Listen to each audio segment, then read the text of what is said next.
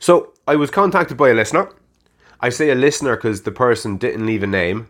And when a person doesn't leave a name, I go on the assumption that they chose not to include their name, because it's very easy to write "Cheers, Brian" at the end of a message if you want to get your name across to somebody. And if you don't want to get your name across to somebody, it's very easy to just go "Cheers." So I'm going to skip a little bit at the start because there was the usual, well, Fran, hope you don't think I'm weird texting you, blah, blah, blah. Enjoying the podcast, keep it up and all that jazz. But I'll forgo the formalities and I'll get to the more specific thing that I want to address, or the few things that I want to address. It's one thing that I'm addressing, but I'm going to try and come at it from a couple of different angles. Shocker. So the message reads, my boss said it to me. No, that's not where it reads. That's not where it starts at all. There we go. Here's where it starts. I have a question for you. Do you think you're hard on yourself? Okay, now again, I'm foregoing the preamble at the start. So the question posed to me is, I have a question for you. Do you think you're hard on yourself? And my reply was, it depends on how the question is framed, I suppose. Do I think I'm hard on myself? No, not particularly. But do I think I'm easy on myself? No, not particularly. To a certain degree, at least, you can't strive for greatness without being hard on yourself. Why do you ask? So that was my reply. And their reply back was, my boss said it to me after my promotion a couple of weeks back, and it had me thinking. I personally don't think I'm too hard on myself, but I think the word "too" is very important. I'm hard on myself to the extent that I like to do things well, and I get pissed off at myself when I don't do them well in a bid not to allow the same mistake to happen again. It was one of your podcasts I was listening to the other day that made me think of it, blah, blah, blah, irrelevant. And that got me thinking, and was like, there was something I didn't like about that. There was something. So he is kind of hard on himself, but he doesn't think he's too hard on himself, which is fine. I say himself because I don't know if it was a he or she. But the thing that I didn't like was, I like to do things well and I get pissed off at myself when I don't do them well, in a bid to not allow the same mistake happen again. And that, there was something about that I really didn't like. And it's outlined in the following. So this is the message, this is my reply back. Yet another way of framing that question might be, do you get pissed off at yourself when you make mistakes? And I don't. Being pissed off is a toxic, self-flagellating mode of being. It's like hitting your foot with a hammer for not kicking the ball straight. Not exactly advisable. Things very rarely, if ever, don't work out the way I want them to.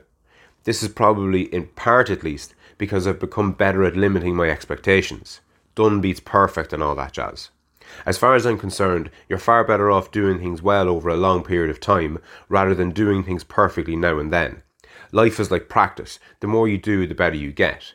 But getting pissed off at yourself because you had a bad training session isn't going to increase the likelihood you getting better at the sport of which you're practicing to get better at. On the contrary, the more you enjoy training, the more of it you'll do and the better you'll become over time. And the piece of that I want, this is me, this isn't the text message. So the piece of that I want to pick apart slightly is, if I can find it here, and I have to jump out into the recording part. So, okay, so the piece that I want to address is when I say, things very rarely, if ever, don't work out the way I want them to. This is probably in part at least because I've become better at limiting my expectations. So there's something that I want to pick apart there. A lot of us, myself included, are guilty of, let's say, we're home for the day. We've no distractions. And we say, right. Now, this isn't everyone, but it's certainly a big part of me, or a big part of the old me. Right, okay, I'm going to mow the lawns before it starts raining, right? And then I'm going to, I'll put out all the washing. And then I'll clean the windows. And then I'll get to the driveway. And then I'll stop and have a bite to eat at lunch. And then I'll build a new studio. And then I'll, chainsaw down that tree and chop it up for firewood. And then I'll set the fire. And then I'll, get a snack, because that'll be, 2 o'clock in the day. And then I'll fix the squeaky wheel and the lawnmower. And then I'll take apart the fucking chainsaw and I'll sharpen the fucking chain on it. and then I'll do this, and then sure, that'll be 4 o'clock, and it's time to go and collect kids. And you put this insurmountable amount of work ahead of yourself to I don't know, in a weird, perverse way, you do it to make yourself feel good about yourself. And the downside of it is you haven't limited your expectations. You've put too much pressure on yourself. You've put more work that can be done in a fucking week-long period into an 8-hour period. And you're dooming yourself to failure. You're dooming yourself to feeling less than. You're setting yourself up for failure. I've spoken before about this idea of setting yourself up for success. That's the opposite. I think people should strive to set themselves up for good things to happen. To lay the foundations of a productive day. And the better that we can set ourselves up to have productive days, the more productive days that we're going to have, the more positive emotion that's going to be generated, and you're on an uphill spiral. Things are working out for you. And people whose lives pan out better than others, in my experience, broad sweeping generalization alert, they've put more effort into setting up the circumstances for success. Because if you don't set up the circumstances for success to materialize or to appear in your life or to be present in your life, it's not just going to happen by accident, or at least there's a far less likelihood of it happening than you actually making an effort to produce what you want to have happen.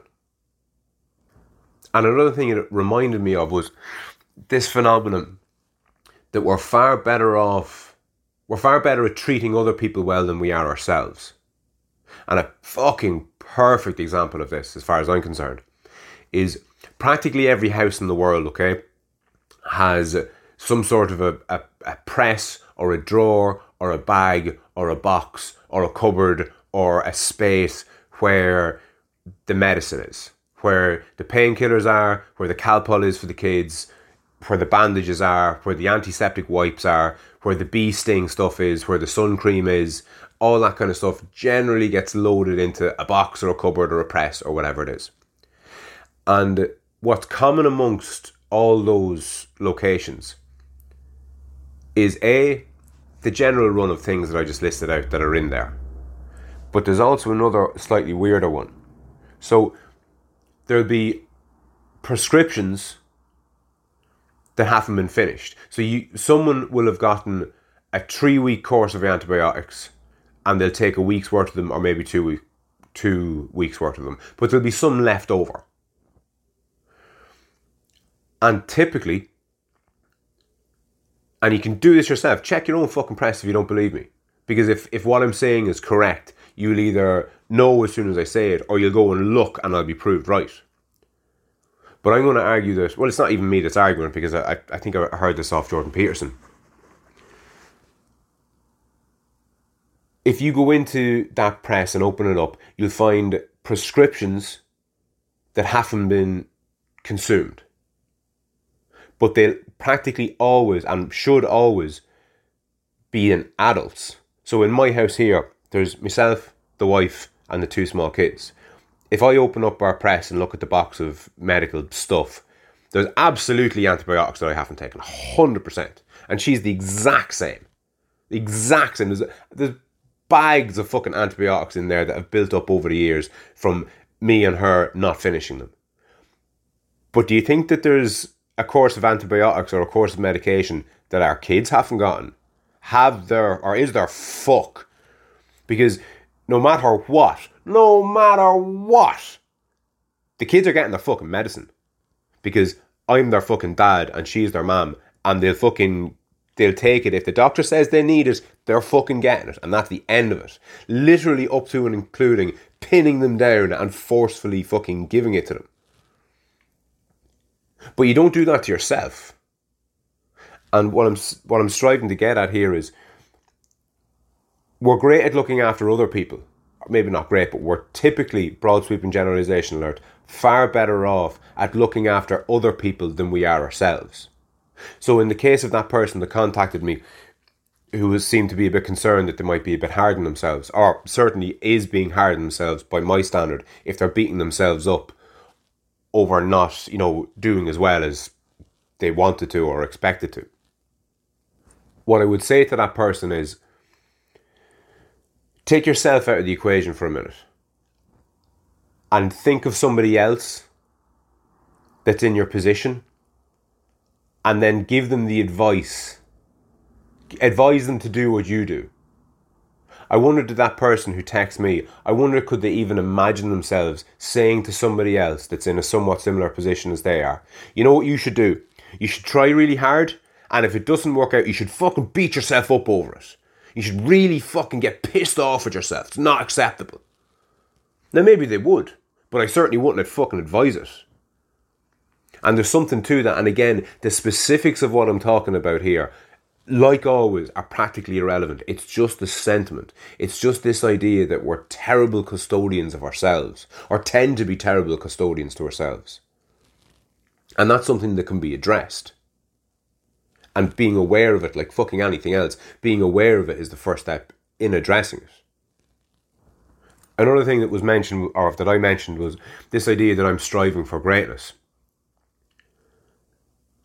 And it's funny because, again, it's a framing thing. Like the question was posed to me, am I hard on myself? And I said, well, it depends on what way you frame it. Am I hard on myself? No. Am I easy on myself? No. So there's always multiple ways of asking the same thing. And in my terminology, you're just coming at things from different angles, from different perspectives. And I think there's something really healthy about the perspective of striving for greatness. Because I think a mistake that people make is they say they're great. I'm fucking brilliant. I'm deadly. I'm going to achieve this and I'm going to achieve that. And the reason I'm going to achieve it is because I'm fucking class. And people, generally speaking, just kind of go, ugh. It provokes an eye roll. Because, there's an element of, who do you fucking think you are? Shut the fuck up. But striving for greatness is an acknowledgement that you're not great, but that you want to be. And there's something that people can kind of get behind a little bit more there, I think. So I can say, unashamedly, that I'm striving for greatness. That's what I'm aiming towards. But the thing about striving for greatness is relative. So if you're striving for greatness, you never achieve greatness. Because if your mode of being is striving for greatness, you're always kind of reaching a little. And there's an element of something that I don't like about that. You shouldn't always be reaching for stuff, but so long as you're comfortable in your own skin. Like I'm quite comfortable in my own skin, and increasingly so. And it's because there's a perpetual striving for greatness. So I like to, and I've spoken about this before as well, this idea of having an internal locus of evaluation. The idea being that my sense of self-worth comes from inside myself. An external locus of evaluation is when your self-worth or your own value that you have, your own opinion of yourself is based on what other people say. And that's a recipe for disaster. So you're always far better off of having what's called an internal locus of evaluation. So another way of framing that is, you shouldn't compare yourself to other people. You should only ever compare yourself to yourself or to a past version of yourself. So when I look at myself now and I look at myself this time last year, I mean, if you were to lock those two Franos in a cage, the Frano that I am now would kick the fucking head of the other Frano. And if you were to pit 2021 Frano against 2020 Frano in an intellectual debate, I'd kick his ass too. And I would have said that last year about the previous year. And I hope that this time next year, I look back on this recording, for example, and kind of go, oh, Jesus, wasn't great, was it? But that will be by my standard that's increasingly gotten better over the course of the next 12 months.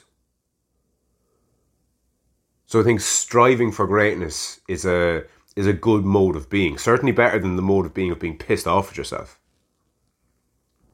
I also mentioned the idea of training. So the more you enjoy your training, the more training that you will do. And the better at whatever it is that you're training towards you'll become. Another way of framing that is, I've often conceptualized this before in relation to where you train, specifically in relation to gyms. So there's a multitude of different gyms that you can go to. You can go to your standard, gym, which has treadmills and weights and machines and all that kind of crack. But then you can go and you can do classes, you can do box fit or boxercise or Pilates or yoga or, whatever it is that you're into, step aerobics or fucking high intensity interval training, or there's a million and one different places that you can go and things that you can do. You can do fucking CrossFit, and you can go and join a jiu-jitsu club or an MMA club, or you can go playing fucking football with the guy, or join a soccer club, or play hurling, rugby, tennis. It's all the same fucking thing essentially. But which one is the best value?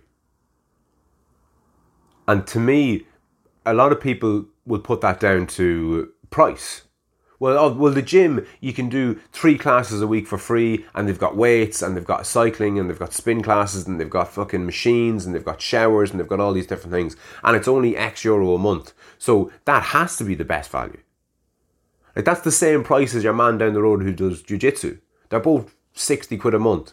But in jiu-jitsu, there's just, 4 classes a week, and it's always jiu-jitsu, and, the gym is far better value. But the best value to be found is irrespective of price within reason. If you can't afford it, you can't afford it. But the point that I'm striving to make here is the gym or club or whatever way you want to phrase it, that's the best value, is the one that you go to the most. So, yes, the gym with all its classes and all its equipment and all the rest of it, that's 60 quid a month, has more to offer to a degree than just a straight up jiu-jitsu class. But if you fucking love jiu-jitsu and you never miss one of those 4 classes a week, and you eat, sleep and breathe the sport, well, that's far better value than a place that has all these different things that you can do that you're not really that bothered about, that you have to drag yourself to go, that you have to kind of make yourself do. Aside from the hard sparring sessions, I never had to drag myself to the gym. And when I say the gym, I mean Kokoro, the club that I trained, the club that I trained mixed martial arts in. Every Saturday morning there was fight team training, and I dragged myself to that session every fucking Saturday that I went. But the training sessions, you're standing outside the place waiting for the doors to open. Kind of way you're first in and last to leave. And that's where the value was. It was when I started doing it, I was like, Jesus, I think it was 60 quid a month at the time. And I was like, Jesus, 60 quid a month is expensive. But it's not expensive when you practically live there. It's cheap as chips. So there's always a relativity in relation to these things. And like most things, your perception of them, your perception creates your reality. There's very little objective truth in the world outside of, just hardcore scientific fact and, physics and mathematics. 2 + 2 = 4. And that's the fucking end of it. But there's a hell of a lot more subjectivity in your day-to-day existence. So how you frame something is everything. So hopefully whoever that was got something out of it. Again, if you've any questions or queries or something that you'd like me to answer you directly or talk about in the podcast or anything of that nature, I can be contacted on 089 60 47 888.